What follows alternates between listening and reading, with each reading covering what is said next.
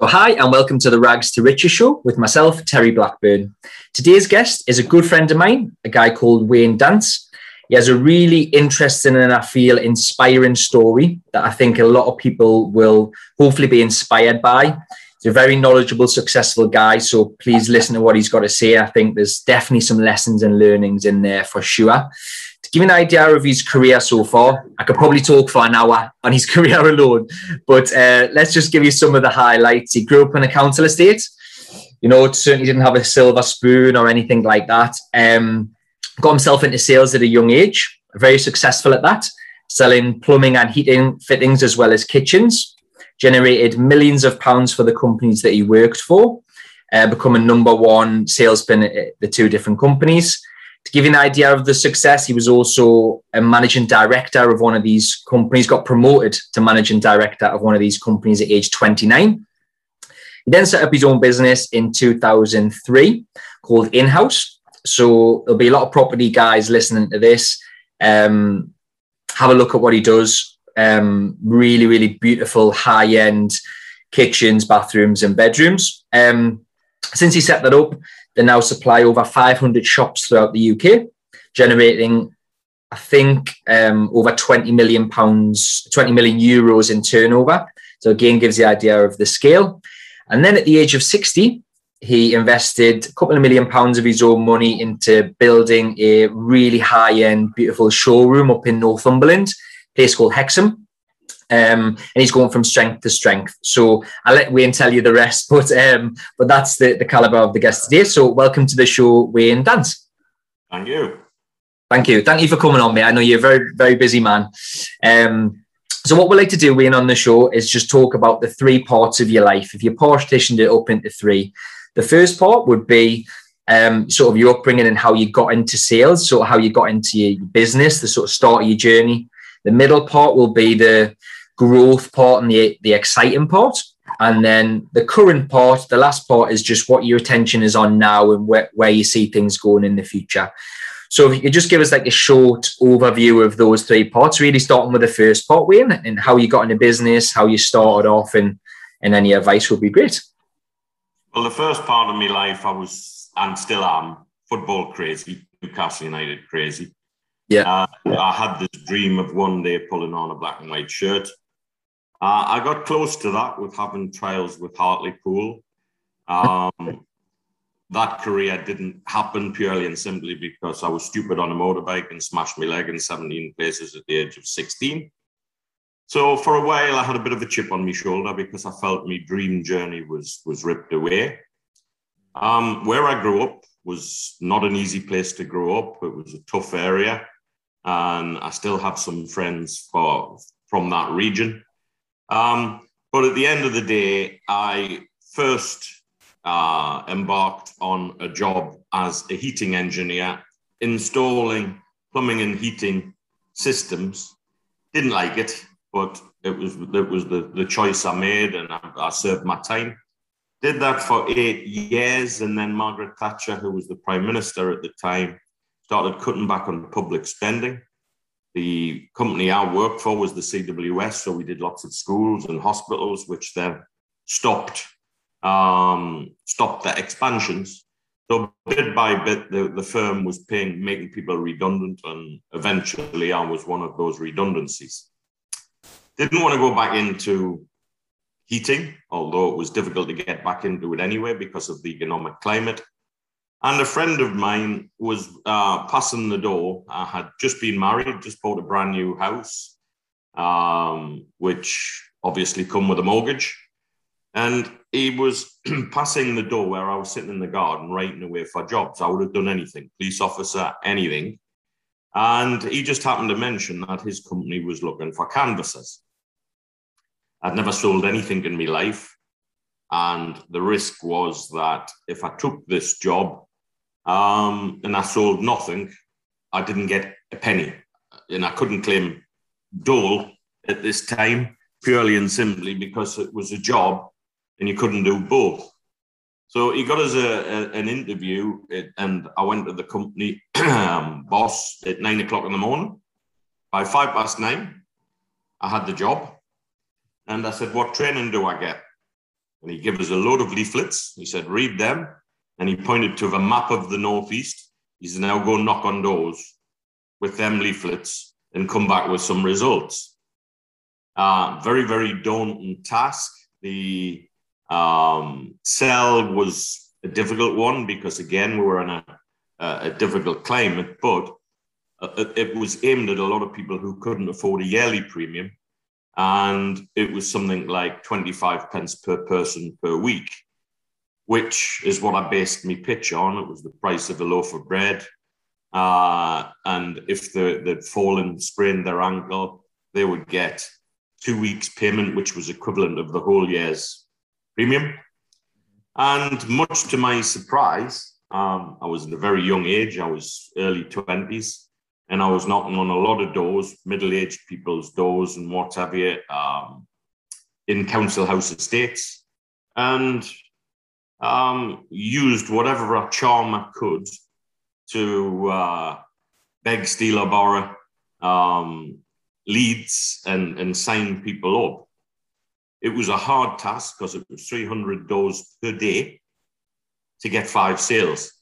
So if I got 5 sales, I was well above my target, and I was earning, I think it was £50 a day, which was quite a good return, much more than I was earning as a heating engineer. But every day you got up and you had to start again, knowing you were going to be told to do a one 295 times. Yeah. And I used every tactic in the book. It's cold. I was chattering my teeth. If I sign you up, I can go home. And of course, the middle-aged women took to us. So I got a lot of sales. And what I used to do at the time was say it was 25 pence a week, but then ask for 50 pence. Well, you said 25, yeah, but you've signed your husband up as well. And by far and away, I was the most successful canvasser that the company had ever employed.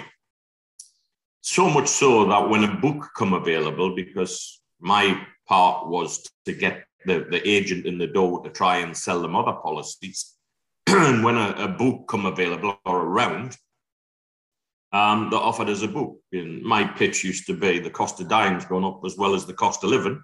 So have you got enough cover for your funeral and everything else? So I was going to accept that job, which was far more stable. It still contained an element of knocking on doors, but it was a steady income because it was a route and it was an agency. Just at that time, I had to go back to a client who couldn't make a decision without his wife. So I went back to his house at 6 o'clock at night, and whilst my wife at the time was sat in the car, she'd seen an advert for plumbing and heating sales rep. So I fancied that. So I went for the job. There was 66 people in for the job, and a lot of them were competitors reps. So I thought, what chance have I got?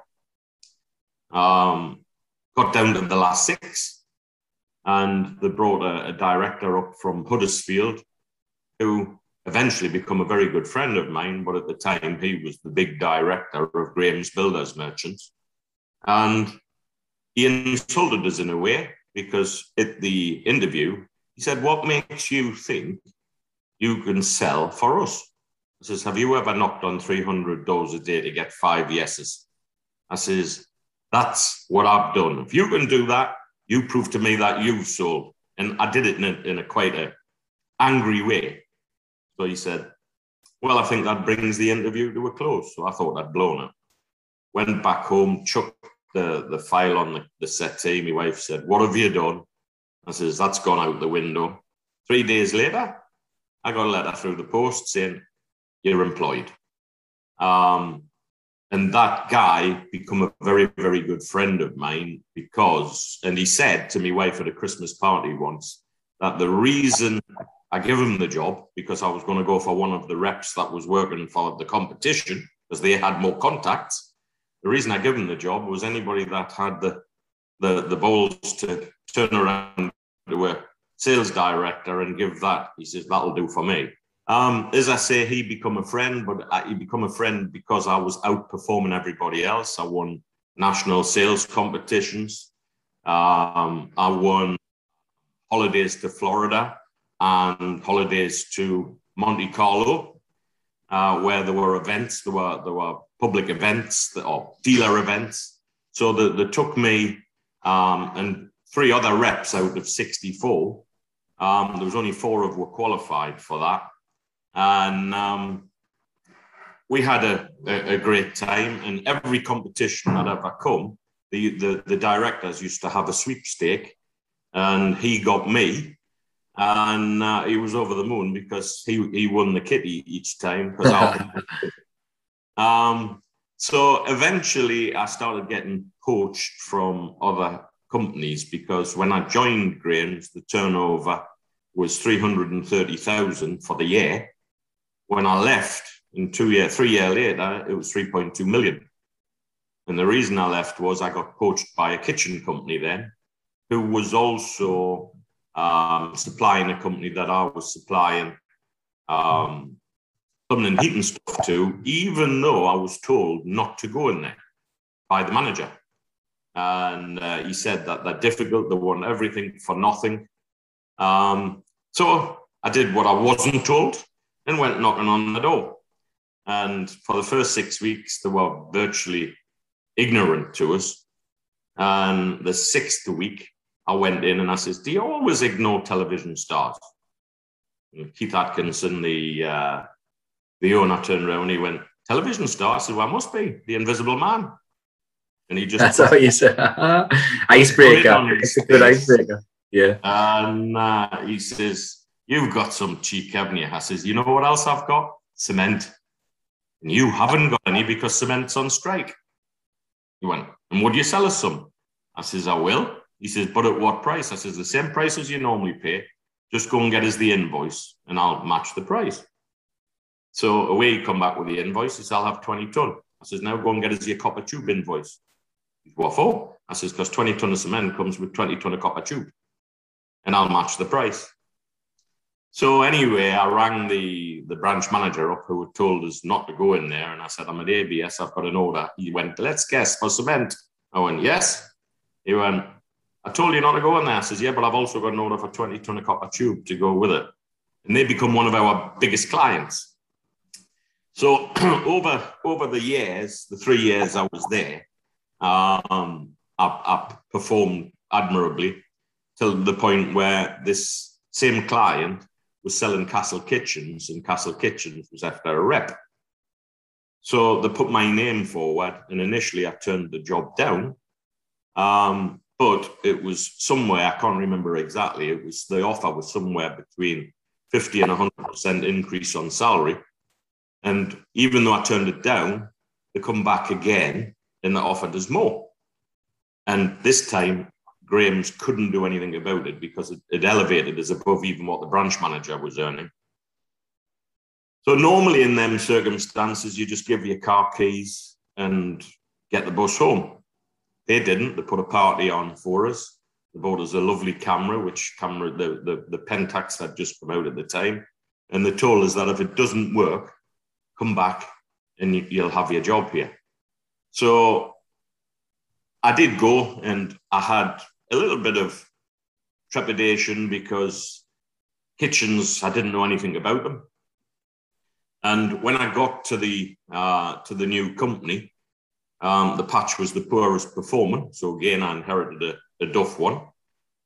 And within a matter of 2 years, it was by far and away the biggest performing patch of the company. I was earning a lot of money for a young lad at that time, but then the company started getting into financial difficulties. So I got poached again by another company, another kitchen company. I didn't want to leave, but I couldn't say that they were going to get out of it. And in actual fact, they didn't get out of it. They went into liquidation. So I took this job with this French company. And by the end, when I took it, I didn't know what I was taking on, but the figures by the end of February was £292, not 292,000, £292. So once again, I was back to virginity, really, because there's only one way the figures could go. I either flopped or I grew. And at the time I joined, the company was turnover 1.7 million. My patch, as I say, was at best £10,000 a year. So the patch was losing money by the time it had paid me expenses and earnings. And within 2 years, my patch was doing 2.1 million. The other 5 together was still doing 1.7 million. So I was doing more than 5 reps put together. And my boss at the time, he's now dead, but he was a big mentor of mine. He couldn't believe how I was doing it. So he then started sending me out with the other reps, helping them. Was away from home a lot more, and I was not spending as much time on my own patch. So I said to him, I don't want to continue this unless it's something permanent and official. So he made his national sales manager. He was very clever in how he did it, because he put an advert in the press into one of my client showrooms and working. And then he said, I thought you and Peter Wigley were like hand in glove. I went, what makes you say that? He says, well, look at that advert. He put a big advert in the trade press asking for a national sales manager. So I got on the phone to him and went ballistic. He says, calm down, calm down. He says, ring us back tomorrow. Go home and ring us back tomorrow. So I was full of hell all night long. Rang him the next day. And he says, have you calmed down? I went, so. He says, how many of the other reps rang you last night? I says, all of them. He says, how many rang me? I said, I don't know. He says, one of them, you. He says, so the reason for putting that advert in the paper was to see what the reaction was. And you've just proven that you were their leader, because they automatically turned to you. You've got the job. So I went down and eventually, as national sales manager, got the turnover to grow to 5 million. And then he sold his shares out to the French company. The French company then wanted me to take over his route. Bearing in mind, I'd never been a businessman before, but I'd been a good salesman. So there was a lot of learning curves in there. But at 29, I was the youngest MD in the kitchen industry, and got the company to move even further forward and peaked at a turnover of 8.8 million. It was a family-run company, 7 sons, and they sold out to a big corporate. Of course, the big corporate come in and seen what little Wayne Dance was earning and didn't like it. But I was earning it based on performance of profits, turnover, and a good salary package. So to cut a long story short, this happened on 3 occasions where each time a new buyer come in, I had this problem. And the problem they had was that the Bonnet brothers had given me a contract to my 65th birthday, and I was only 29. So for them to buy that contract out was quite a few million quid. Yeah. They then started to try and make things difficult. I had over £1 million in the company's bank account, which officially was yet their money. But my fiduciary duty was to the subsidiary, and I wouldn't let them have it. And they said, but it's our money. I said, it's not. It's Sophie Seb UK's money. And it's my duty to look after it. And at the time, we were getting 10% interest per year. So it was worth £100,000 profit. So eventually, I agreed to let them have half of it. And they paid me 8% interest on the half I'd give them for the rest of my life that I was still working there. So another bone of contention for them. But that was the agreement. So way back, that would have been in the mid-80s or late 80s, I was earning a ridiculous amount of money. If I can just jump in there, Wayne, because I find that fascinating how you got to that stage and that much success at such a young age. Why do you feel that you done more than the other sales reps? Because obviously you were clearly pulling yourself away by quite some way, and that's why you got promoted and people looked up to you. But what do you feel that was down to? Drive and determination, and never accepting no as a final answer. If you can't do it one way, try it another. And the upbringing in Leamington, which was a hard place to grow up, and then the hardest route of learning was knocking on 300 doors per day. And if you can stomach 295 doors slamming in your face every day, you can stomach easily walking into the shop and them not being interested in your product. But the product was good. And I just found ways to make the product jump out rather than say, oh, this is the best thing. I just had examples. Of course, you didn't have iPads or you didn't even have sat navs in those days. It was A to Z. So I just made portfolios up with stencils and cut pictures out and was very, very visual in the way I was presenting. And people bought into that.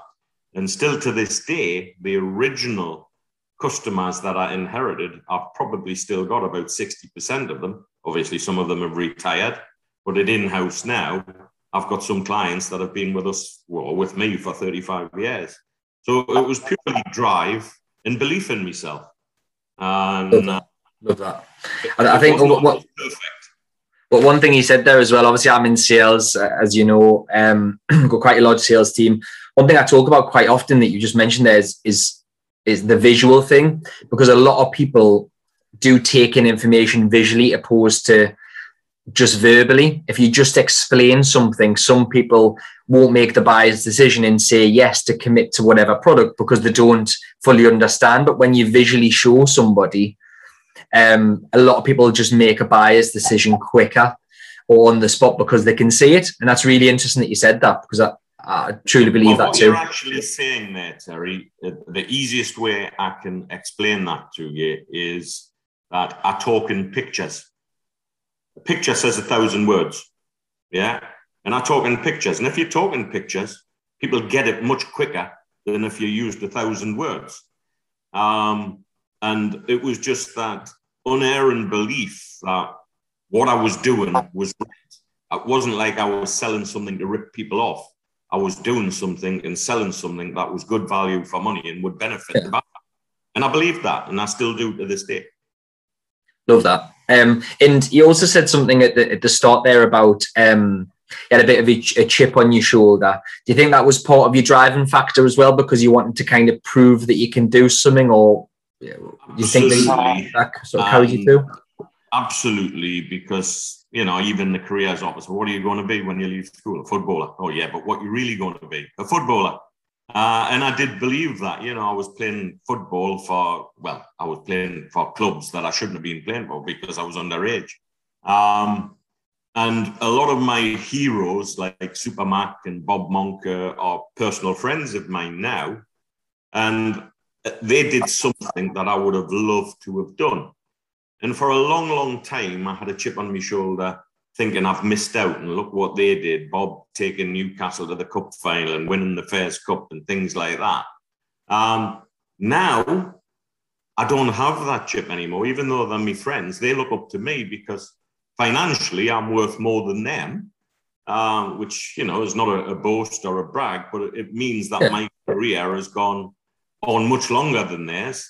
And obviously in a more rewarding way. You know, you're a footballer for a while, whereas you're a businessman for as long as you want to be.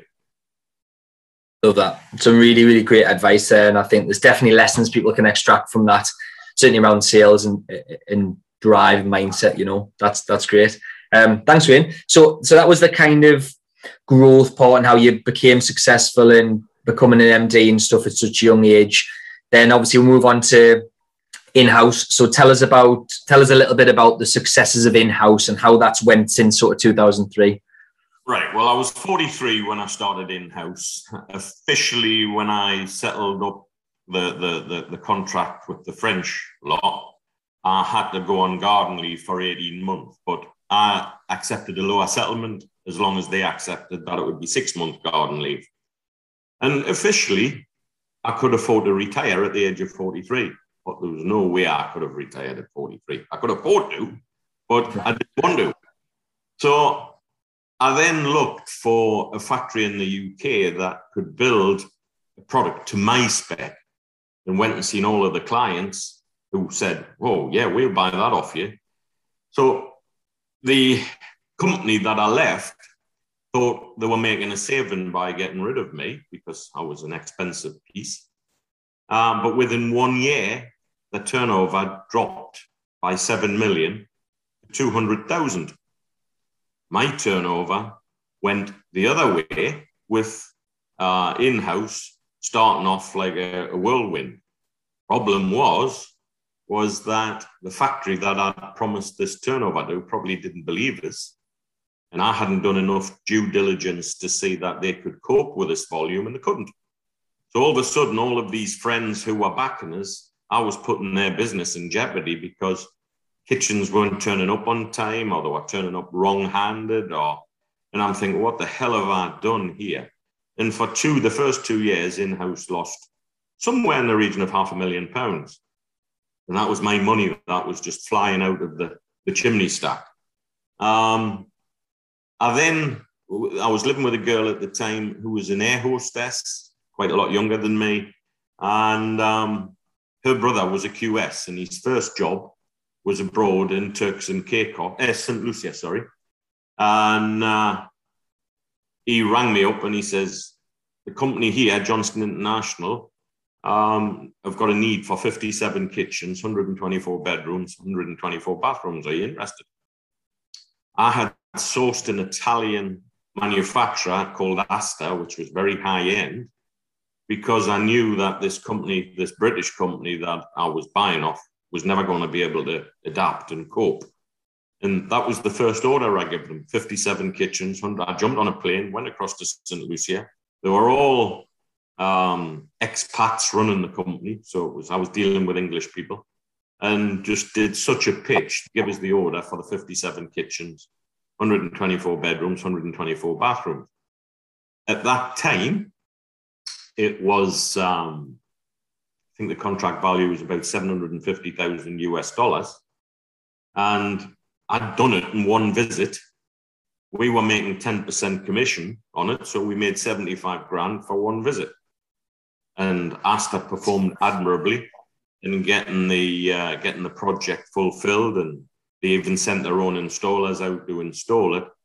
So Johnston International then had projects on other islands, in Turks and Caicos and Barbados, in Antigua, where I've now got a house.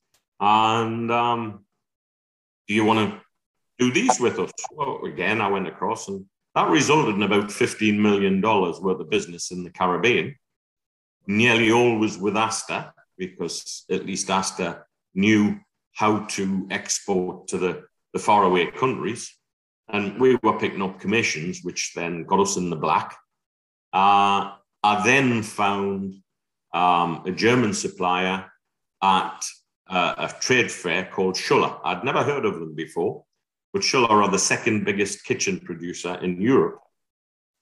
And they were looking for an agent in the UK because the previous agent had only sold €200,000 worth of euros worth of goods in 4 years. So I went to the factory. I took 30 dealers with us, negotiated a fantastic deal with the Germans. The dealers loved the factory, loved the showroom, loved the product. And here we are now. That was in 2004, 2005. Here we are now, 2021, and we've given Schuller over 220 million euros worth of turnover. At the same time as that, a number one of Europe's bathroom manufacturers called Pelipal rang me up and said, would you be interested in representing us in the UK? So, of course, I did. And I took it on. Again, it was a virgin product in the UK. Took it on. And here we are now, all these years later. Okay, it's vanities, so it's not like baths and toilets. It's just vanities with sinks. So it's not the order value of a kitchen. But here we are doing nearly 2 million euros per year on Pelipal as well. And then the latest addition is a bedroom company who's huge, 200 million euro turnover in Italy. So that created the portfolio. It completed the collection.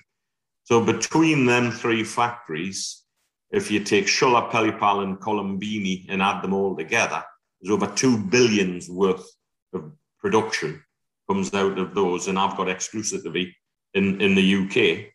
So that's where the 500 shops come in. At that time, I was running from little offices built on my land here in Stocksfield, and those offices were built for 4 people. I had 12 office staff in offices big enough for 4 people. And I could roll out of bed into work because it was built next to my house, but I could never roll out of work into bed because I could never get away from it. And my 2 sons joined the business. I always said I would never employ my sons, but I did. And what a fantastic decision that's been. My 3rd son, I call him my 3rd son, but he's not my biological son, Malo, who you've met. I inherited him from the French for 6 months because he didn't want to do national service in the French army. So I did a favour to his father-in-law to be by taking him on. And here he is 27 years later, still with us. So I'm 75% short shareholder, and Stuart, Christopher and Malo between them are the other 25. And I had to start planning for the future because I'm not getting any younger. I'm not planning on croaking anytime soon, but I needed to get a new dimension and a new direction for the company. So I bought this building in Hexham for 275,000, expecting to be able to extend it up over and out over. But when the building quotes come in, it was cheaper to knock it down and start again. Really what I bought was a plot of land with a building that was a nuisance on it because it cost us to knock it down. Yeah. I set the budget at 1 million to build the new premises, but as we kept on going, we kept having other ideas and adding, and it ended up at 2 million. Now, so if somebody had asked us at the time of doing that, which was before COVID and before Brexit, would you have done it if you knew COVID and Brexit was going to happen? And the answer was probably not. So Brexit come along, I was on TV channels and things like that discussing the effects of Brexit. And again, I said to them, I said, well, I've spent 2 million on German and Italian products. So there is your answer. If I believe that it's going to kill me, would I have done that? Anyway, the long and the short was that Brexit come, it took a long time, and the 500 showrooms were very nervous about it. And then COVID come. So in 2020, our turnover, because shops were shut for months on end, our turnover regressed by 4 to 5 million in 1 year. But that was from the 500 shops. Because we were an agency as well as a retailer, we were still legally allowed to operate. So we did. And the BToC business, the business to consumer business at Hexham, just kept going from strength to strength to strength. So what we lost on the swings with the shop shutting, we gained on the roundabouts with Hexham being open. But what, if you ask us now, absolutely it was the right decision. And here we are, still with lockdowns this year, but we're 31% up on last year, which sounds better than it is because we had to claw back the deficit, but 31% up. And now in just over 2.5 years since we opened Hexham, we've done over £4 million worth of BToC turnover from there and going from strength to strength. So what I've actually built was a state-of-the-art headquarters and offices and showroom that is a leading example to the other 500 shops. And the other 500 shops use it as an extension of their business because we've got 63 displays in there. They'd be lucky if they've got 6, 7, 8, 9, 10. So when somebody wants to see something that they haven't got, to send them to Hexham. People coming from Wales all over. And we'll look after them for them and then send them back. We don't try and poach the business or anything like that. So that's where we are today. And now, if something was to happen to me, my sons have got a business and a legacy to continue from. And all the time they're learning, and I'm trying to pass on the white hair learning curve, which fortunately for them, I've done the worst bits. And as long as they keep it the way that they're learning by example, then they'll not have to have the white hair at my age. That's better than having no hair at my age. So. Yeah, true. I've got quite a few questions that came from that part. If I can go through those. So, obviously, you went from very successful in what you've done elsewhere to then starting up yourself. Difficult couple of years, lost quite a bit of money, to then this huge spike by pulling off these big contracts. How did you keep your mindset right in the downtime, going from really successful elsewhere to setting up yourself, losing money, to then pull it back again? You know, was there a turning point? Was it just this drive that kept you going? What do you feel? It was a turning point, and I remember it very well, Terry, because I was lying in my bed of a night time and virtually seeing the roof tiles blow off my roof one by one, because it was getting deeper and deeper in, and I couldn't find a quick solution that was going to fix things. I didn't take a salary for 2 years. I had to pay Malo and Tony, obviously, because they didn't have my wealth at the time and they had to live. But the turning point was on an October day. I can't remember the date. I was 80% of the turnover coming in, and they were the other 20 between them. And I sat them down at the table in the old kitchen that you'll remember. And I said, boys, this has got to change. I'm going to give it till Christmas. And unfortunately, if things haven't flipped by Christmas, we're better off going our own ways, which was the hardest thing in the world for me to do, because I loved them like brother and son. And you just think somebody upstairs was thinking, right, okay, he's had enough, let's flip the switch. And then we got this contract. I mean, dealers were going crazy because I jumped on a plane to St. Lucia when the UK was falling apart because this factory wasn't delivering. And they said, off to St. Lucia. And yeah, I was, because that's what saved the company. And that was the big turning point. And within 3 or 4 years, I turned the $500,000 deficit on the balance sheet into a 200,000 profit on the balance sheet. And fair play. Years later now, Inhouse is a very, very wealthy, doesn't owe anybody any money, very wealthy, self-sufficient company. Love that. Another question I had, obviously you've got these exclusivity rights with these huge multi-million, billion-pound companies across the world. Is it quite challenging to manage the relationships? Because I believe business is a lot about relationships. You clearly must have a great relationship with them. Obviously, you're producing the numbers for them, which helps.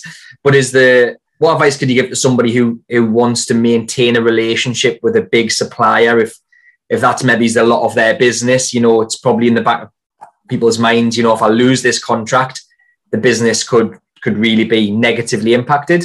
What's your advice on maintaining those type relationships with big firms? Well, all of the companies that we deal with, firstly, are not PLC companies. They're family owned. Okay. I'm the first to admit it. And if you spoke to the Germans or the Italians, they will also confirm that I'm the most difficult person to deal with. I am very, very focused on what I want. And my counterpart in Holland, a guy called Henk Co-host, Schuller family call me and him the twins, because he is the double of me and is very difficult for them to deal with too. And all me and him is, but who is your two most your two most successful export countries? There's your answer. Yeah. So, to be fair, the relationship is very, very strong and very, very good. And there's a lot of trust built up over these years. Yeah. We're earning a lot of money out of it, but, you know, we're not an agency like as you would think of an agency, maybe it's 1 or 2 people. We've got 30 people. And so it's a corporation, not just a one-man band. Yeah. And you have those 30 people to give the right backup and the right service and be able to keep exploring new opportunities. and they totally trust us, and we're in a 10-year contract with them. So the answer to that is just be straight, be demanding, because you've got to be. Because if you're not demanding with your suppliers, you won't be demanding with your clients neither. And as long as you ask for something that's fair and not be greedy and something you deserve, then that's the secret to it. Because as I've always said to these factories, it's no good me having a smile on my face and you having a grimace on your face, or vice versa. We've both got to walk away from this table with a smile on our faces. Got to be a win-win, hasn't it? Definitely. Yes. I think that's really important in business. Love that, Wayne. Thank you for that. I've just got a couple more questions. One that I just came to when you were speaking there. Obviously, I know Stu and I know Chris, your two sons, top lads, customers' friends. You know, they're clearly very, very good at what they do. How was that? You know, I think you mentioned you were a little bit hesitant bringing them on, but it's proven to be the right thing. What's it like working with family? Because I know there's probably people out there who have tried it or is thinking about. It's the easiest thing, because you've got to wear two hats: father's hat and boss's hat. And they're both very, very good at what they do. So therefore, they've got a belief in themselves, just like what I had. But there is times where they want to make decisions that I can see as folly. And that's where the difficulty comes in, because they think, well, you know, you're getting past it now, Dad. This world. So every now and again, I can see them making a mistake, and I allow them to make it. And I write it in a bit of paper before they make the mistake, and I put it in the safe. And then when the mistake's made, I say to them, go upstairs into that safe and open the envelope that's in there and see what I wrote down 6 months ago. And when they do, I could have stopped you doing that, but you wouldn't listen. So I've let you do it, and now you can see why I didn't want you to do it. Not massive financial clangers, but they certainly cost money, and enough lesson in it to be able to say, oh, the old bugger's still right.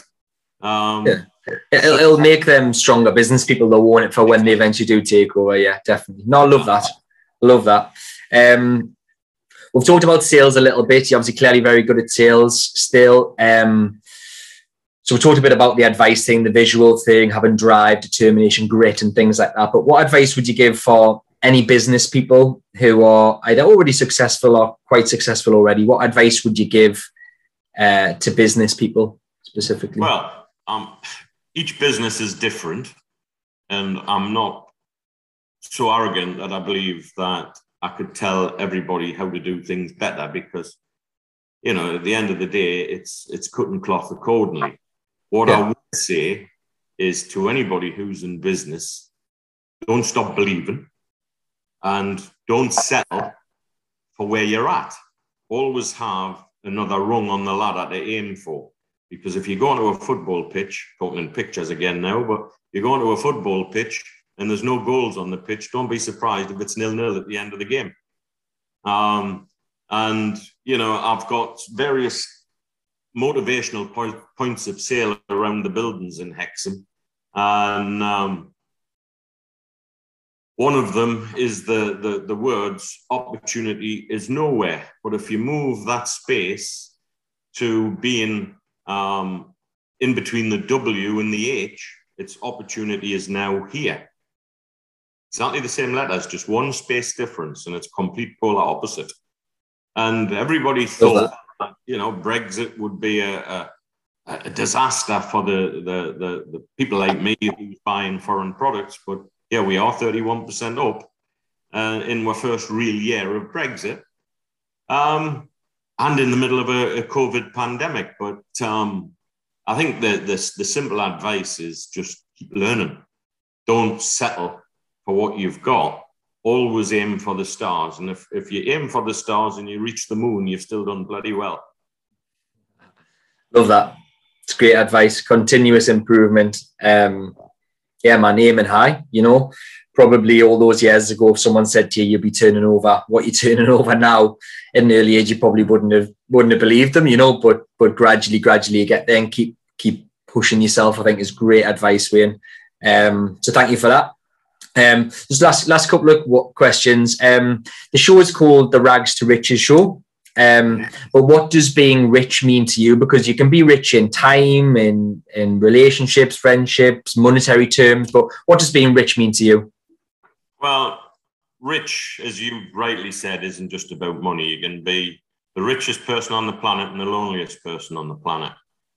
What money has done for me is allow me not to worry about where my next crumb's coming from, which is good. I've been lucky enough to be able to buy houses in different countries in the world, which are holiday homes that I can go to.